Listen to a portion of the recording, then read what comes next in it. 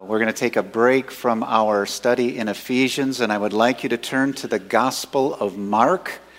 The Gospel of Mark, chapter 5, and we're going to look at verses 25 through 34. The Gospel of Mark, chapter 5, and we're going to look at this unit of Scripture, verses 25 through 34. We're actually going to start in the middle of verse 24, and it says, "And a great crowd followed Jesus, and thronged about him. And there was a woman who had a discharge of blood for 12 years, and who had suffered much under many physicians, and had spent all she had, and was no better, but rather grew worse. She had heard the reports about Jesus, and came up behind him in the crowd, and touched his garment. For she said, 'If I touch even his garments, I will be made well.' And immediately the flow of blood dried up, and she felt in her body that she was healed of her disease. And Jesus, perceiving in himself that power had gone out from him, immediately turned about in the crowd and said, 'Who touched my garments?' And his disciples said to him, 'You see the crowd pressing around you, and yet you say, "Who touched me?"' And he looked around to see who had done it. But the woman, knowing what had happened to her, came in fear and trembling, and fell down before him, and told him the whole truth. And he said to her, 'Daughter, your faith has made you well. Go in peace and be healed of your disease.'" Well, our first point this morning is humility and the power of God. We will never see God work powerfully in our lives unless we are willing to humble ourselves before him. We must be willing to lay aside our pride, and that is one of the most difficult things for us to do as humans. Pride expresses itself in so many ways. Think of pride and power. You must lay aside pride in order to have the power of God. Lay aside pride in return for the power of God. In both the Old Testament and the New Testament, it says to us, "But God resists the proud, but gives grace to the humble." Let every person here understand that. God always resists the proud, but gives grace to the humble. God may ask us to do things we never thought we could do. We're going to look at someone who does that today. God may ask you to do things you never thought you could do. There may be some people in the auditorium here this morning, especially on a day like Mother's Day. It was hard for you to come. You're not used to going to church. Walking into a church is a little bit frightening for you. Maybe coming to this particular church, and maybe because it's a Baptist church, you were a little uneasy, uncomfortable coming. But you came anyway. You did something that was hard for you. I believe that every single week, and we try, by God's grace, we try to be so sensitive to this every single week. We have people among us who are sitting among us, especially in this morning service, and they are taking a big step. Just walking in those doors and sitting in these seats and being with us. And they are nervous. And we try our best never to embarrass anyone. We always want our guests to feel welcome and comfortable here. Well, as I mentioned this morning, we are looking at a woman who humbled herself before Jesus. She had a desperate need that only Jesus could meet. That is really the heart and soul and thrust of this message. She had a desperate need that only Jesus could meet. We are introduced to a woman who had a discharge of blood for 12 years. She had some kind of hemorrhaging for 12 long years, an hemorrhaging that she could not control, that would not stop.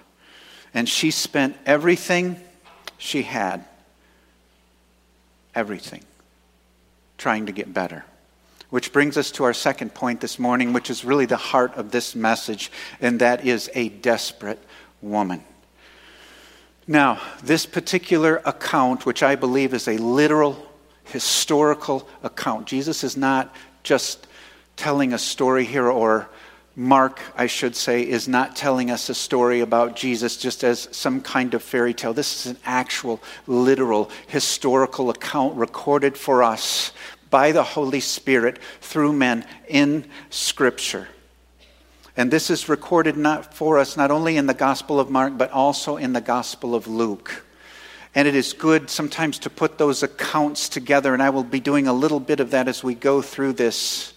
And for those of you who want to study the Bible, that is called the Harmony of the Gospels, where you take all the Gospel accounts and you put them together to get the full picture. And I say that because in the Gospel of Luke we read, as Jesus was on his way, the crowds almost crushed him. I want you to try with your sanctified imagination to get the picture of what is happening here. There is this great throng.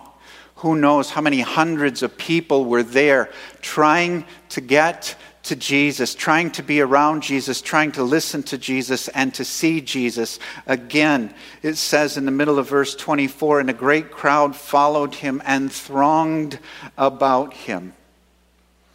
Jesus was a controversial celebrity at this particular point in his ministry. The Jewish leaders of the day, the Pharisees, the Sadducees, and the teachers of the law despised him, but the people loved him.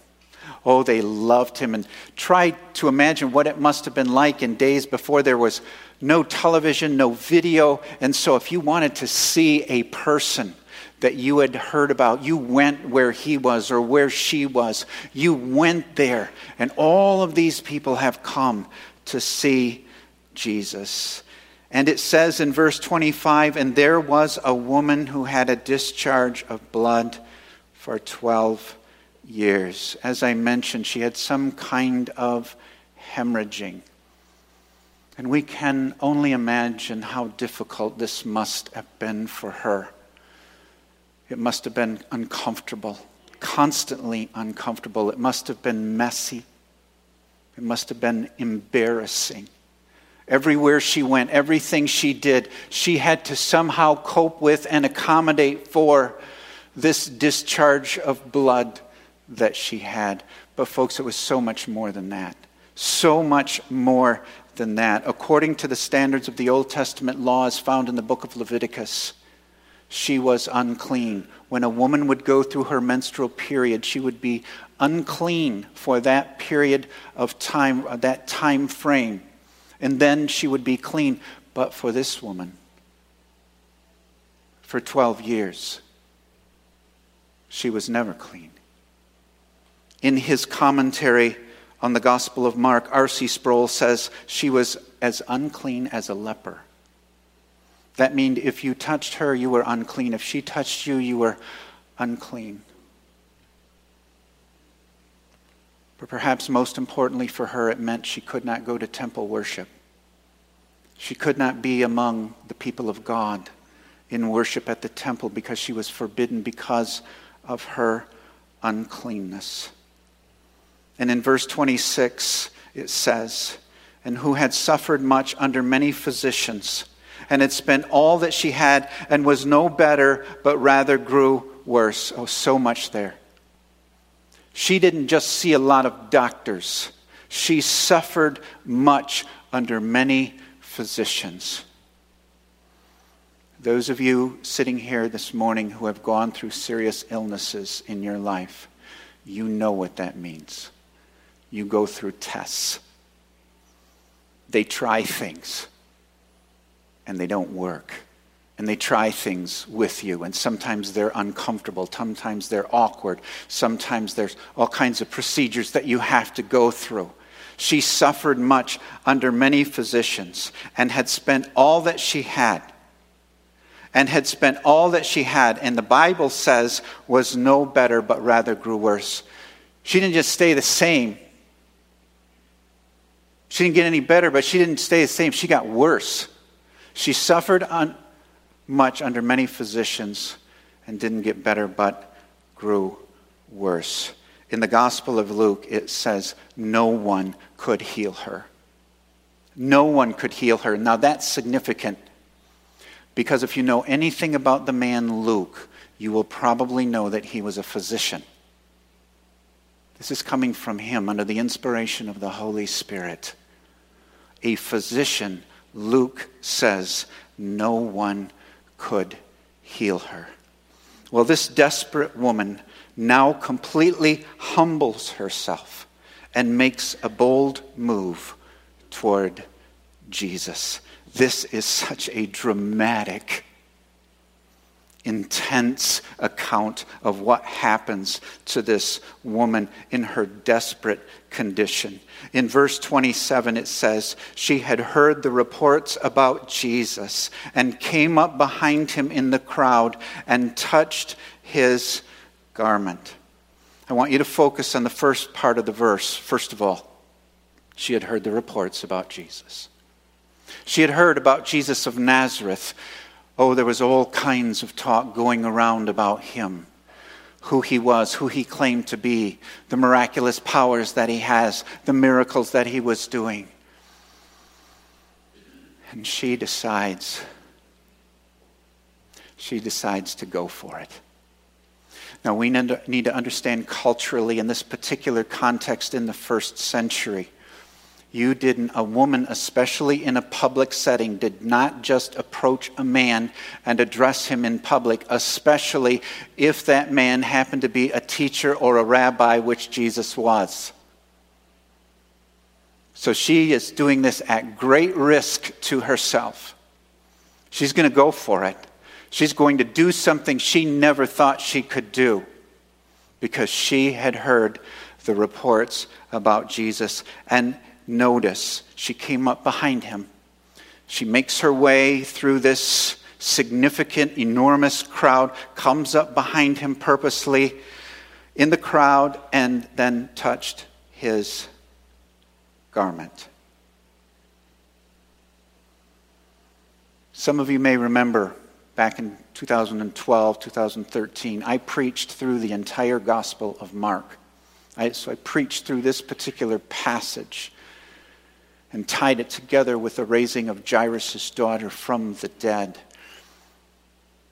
And I said at that time, Mark gives us these consistent traits of a disciple. When a person really becomes a disciple, she heard about Jesus, she came to Jesus, and she touched Jesus.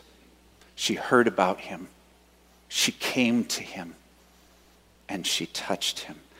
And in verse 28 it says, for she said, if I touch even his garments, I will be made well. She has this incredible faith based just upon what other people have told her about this person named Jesus. And then something supernatural happens. And I'm not sure any human being can do justice to the drama that must have been experienced in this moment. In verse 29 it says, and immediately the flow of blood dried up, and she felt in her body that she was healed of her disease. Wow. 12 years. 12 years of deep, intense, physical and no doubt emotional and mental suffering. She touches Jesus, and immediately the flow of blood dries up, and she knew it. She felt in her body that she was healed of her disease. Don't miss it. The healing of this woman was miraculous and instantaneous. Just like that. She touches Jesus, and she is healed. Well, Jesus then asked what appeared to be a ridiculous question. In verse 30, it says, and Jesus, perceiving in himself that power had gone out from him, immediately turned about in the crowd and said, who touched my garments. That's so interesting. He perceived in himself, wow. He perceived in himself that power had gone out from him. And so he turns about in the crowd and says, okay, who touched my garments? And the disciples are like, oh, Jesus. And his disciples said to him, you see the crowd pressing around you, and yet you say, who touched me? Jesus, hundreds of people have touched you. Hundreds of people are pressing against you, and you turn around and say, who touched me? Luke tells us it was Peter that actually spoke those words. Like, Jesus, all these people are like jostling you, rubbing against you, and you say, who touched me? But they missed something very important. Jesus was not asking about a physical touch. He was asking about a touch of faith. He knew it. Isn't that fascinating? All these people pushing against him, touching him, reaching out to him.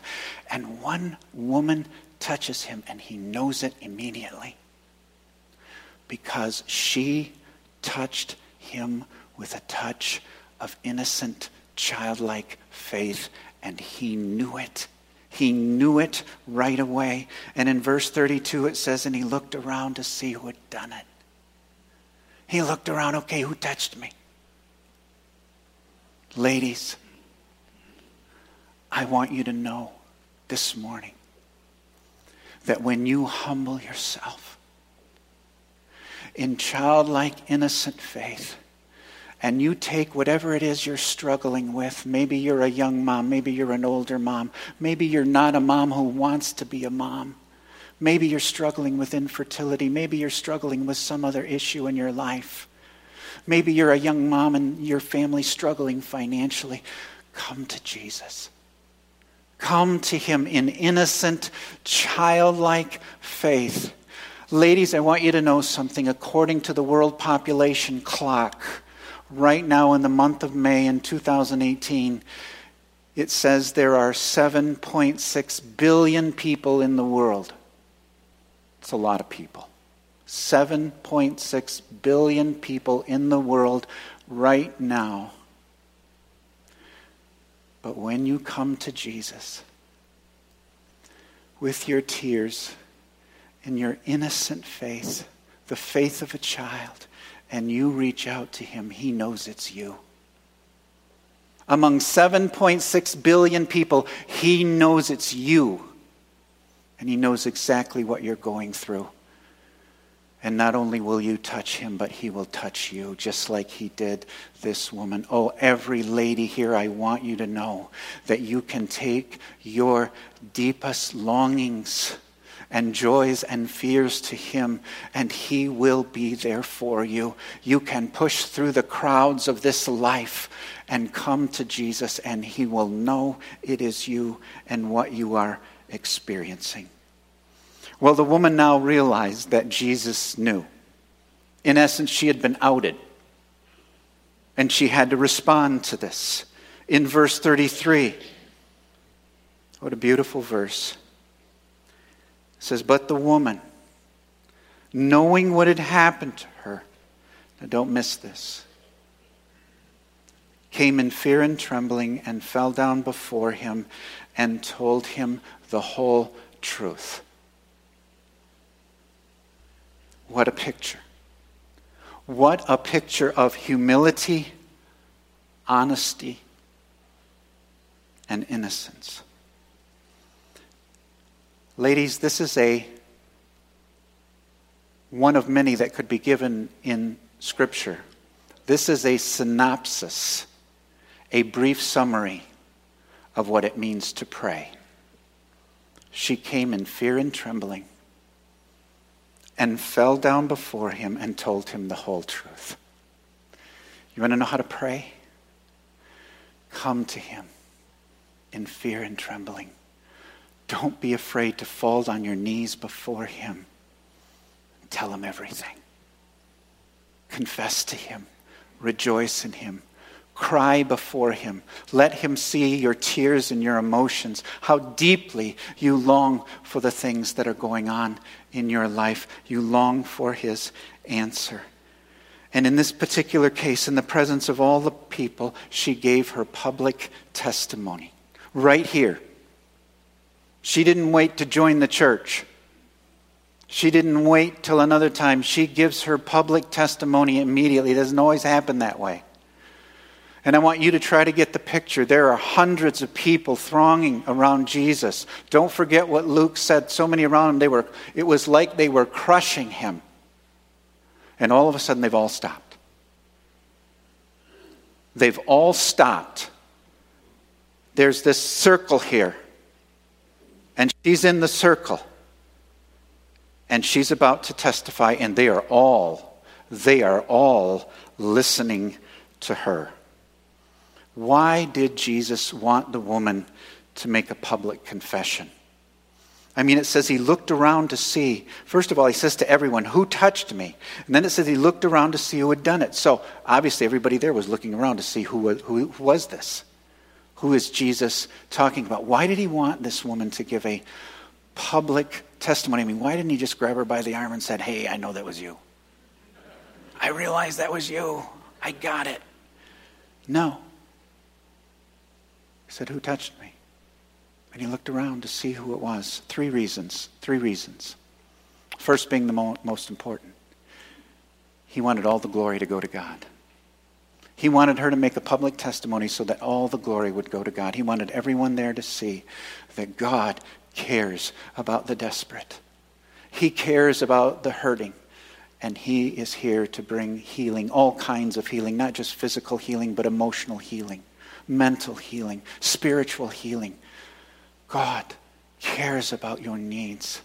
And Jesus wanted to make sure that God, the triune Godhead, Father, Son, and Holy Spirit, were given all the credit and all the glory. There is a beautiful, what I would call cycle when we come to God. When we truly humble ourselves before him. It is found in many passages of Scripture. But one of my favorites, and I've shared this in other sermons before, is Psalm 50:15. Psalm 50:15 says this, call upon me, the Lord says, call upon me in the day of trouble. I will deliver you, and you shall glorify me. That's the cycle. Number one, call upon the Lord in the day of your trouble. Number two, he will deliver you. And when he delivers you, you shall glorify him. You know, it's not just some cliche thing when we said, all the glory goes to God. All the praise goes to him. That's the way it's supposed to work. We don't just say that because it's Christian lingo. We mean it, or we should mean it. We come to him in the day of our trouble. He delivers us. Make sure he gets the praise. Make sure he gets the glory. Make sure he gets all the credit. But there's a second reason. Second of three reasons. I believe that Jesus did this out of deep, deep compassion for her. The second reason he had her do this publicly was to demonstrate that she was now ceremonially clean. He was declaring to everyone, this woman who had a discharge of blood for 12 years is now thoroughly, completely, ceremonially clean. And she can go to temple worship. She can go among the assembled redeemed of God and worship with them in the temple, and she can be clean. What a feeling to be clean. You've experienced that when you came to Christ as Savior, when you received him as your Lord and Savior. You felt clean, forgiven of all those past wrongs, all those past sins in your life, some of them that you're so ashamed of, but now you know you're clean. She is experiencing that in a very real way. There's a third reason I think he had her do this publicly. That is to make sure she understood that it was Jesus who healed her and that his robe was not a magic garment. I think he wanted to make sure she understood that his robe wasn't some kind of magic wand. You know, he could take his robe off, throw it on the ground, and you just touch it and be healed. That wasn't the point at all. She touched him. She touched Jesus. It was Jesus who healed her. She happened to touch his garment, but it was power, the power of God that flowed out from him. You know, we all have to be careful with this. I mean, there's the obvious all throughout church history, even to today. There have been traveling evangelists and televangelists who are willing to sell you an anointed oilcloth or some kind of piece of something that they'll send you in the mail for a certain price, and if you just touch it, if you just hold on to it, you'll be healed. But I think it goes well beyond that. There are many people today who are going through elaborate ceremonies and rituals and processes, thinking that if they do it just right, God will respond to them. If we do this ceremony and we do it just the way it's supposed to be done, then God will respond to us. But you know, this can happen in our own lives, even in the life of a mature Christian. We need to be careful. Don't ever think that just because you do your devotions every day and that you're reading more passages of Scripture and praying more minutes every day that God owes you. Well, if I don't miss my devotions, God's surely going to come through for me. And if he doesn't, I'm disappointed. Father, don't you know I did my devotions every day and I still had this happen to me? The diagnosis wasn't what I thought it was going to be. We need to be careful. We do. Do you know why we read Scripture? Do you know why we pray? To come to Jesus. So we can fellowship with him. So we can love him. So we can get to know him better. It's not the Bible isn't some magic wand, nor is prayer some magic wand that if I pray this prayer in just the right way so many days a week, then God's going to give me this. No, not at all. Don't skew Bible reading and prayer that way. Make it the most precious, intimate part of your life. That you come to the holy word of God and give yourself to it, and you spend time in prayer because you want him. You want to touch Jesus. Well, Jesus then sends her away with a powerful and loving statement found in verse 34. And he said to her, "Daughter," this is a very intimate term of endearment. He wasn't saying that she was younger than him. In fact, she may have been his age. She may have been older. This doesn't mean daughter because you're young. It means child of God. Daughter. Daughter of God. He says, your faith has made you well. Now we know it wasn't just her faith that made her well. It was Jesus who made her well. But faith is always the avenue through which God works. Your faith in me, that childlike innocence that caused you to go through this crowd, to do something you never thought you could do and touch me in public. I want you to know you believed in me and your faith has made you well. And so he tells her, go in peace and be healed of your disease. I don't even know how to express how she must have felt at that moment. Go in peace. This is the ultimate expression of the Hebrew word shalom. I believe she came to know Christ as her Savior at that moment. She became a child of God at that moment. She was going in complete peace, in complete spiritual peace and wholeness. And he said, be healed. Be healed of your disease. This wasn't some temporary healing. She was permanently healed. The joy, the exhilaration, The adrenaline which must have been pumping through her body at this moment must have been unimaginable. But let me end this way. Our third point is 12 years of suffering. 12 years of suffering. 12 years can be a long time when you are constantly sick.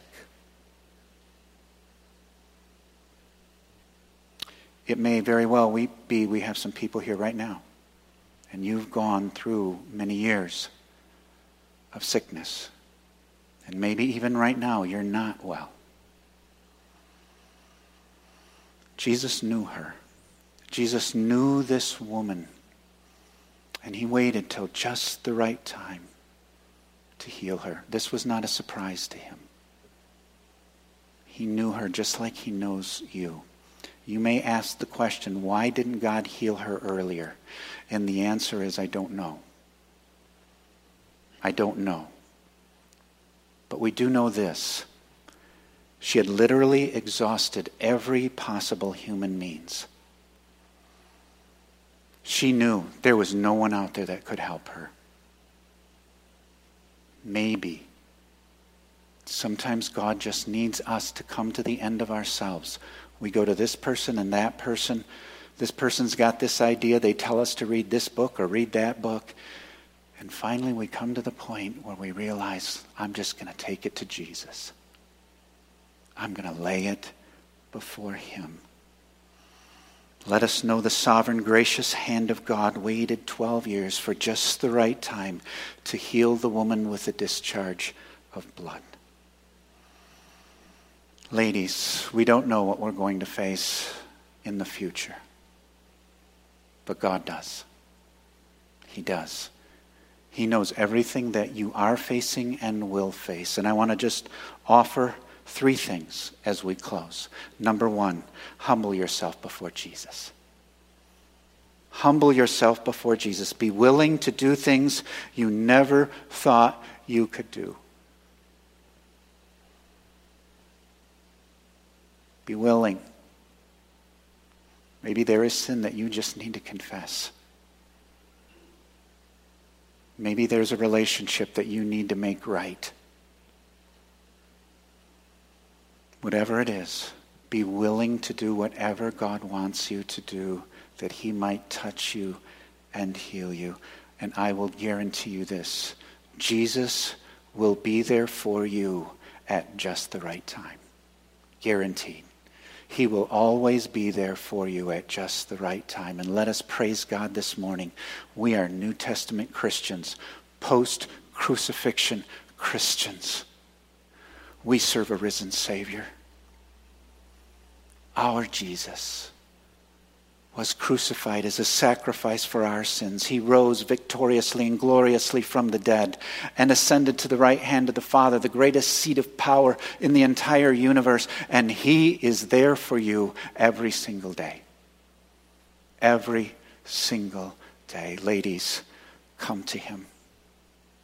Come to him with the faith of a little child. Let's pray together. Father, help us. Help us to learn from this woman, this desperate woman, this beautiful woman whose life was so miraculously and graciously changed. Help us to be willing to humble ourselves before you, to be willing to do whatever you ask us to do, and to know without a doubt, with great confidence, that you are always, always there for us. In Jesus' name we pray. Amen.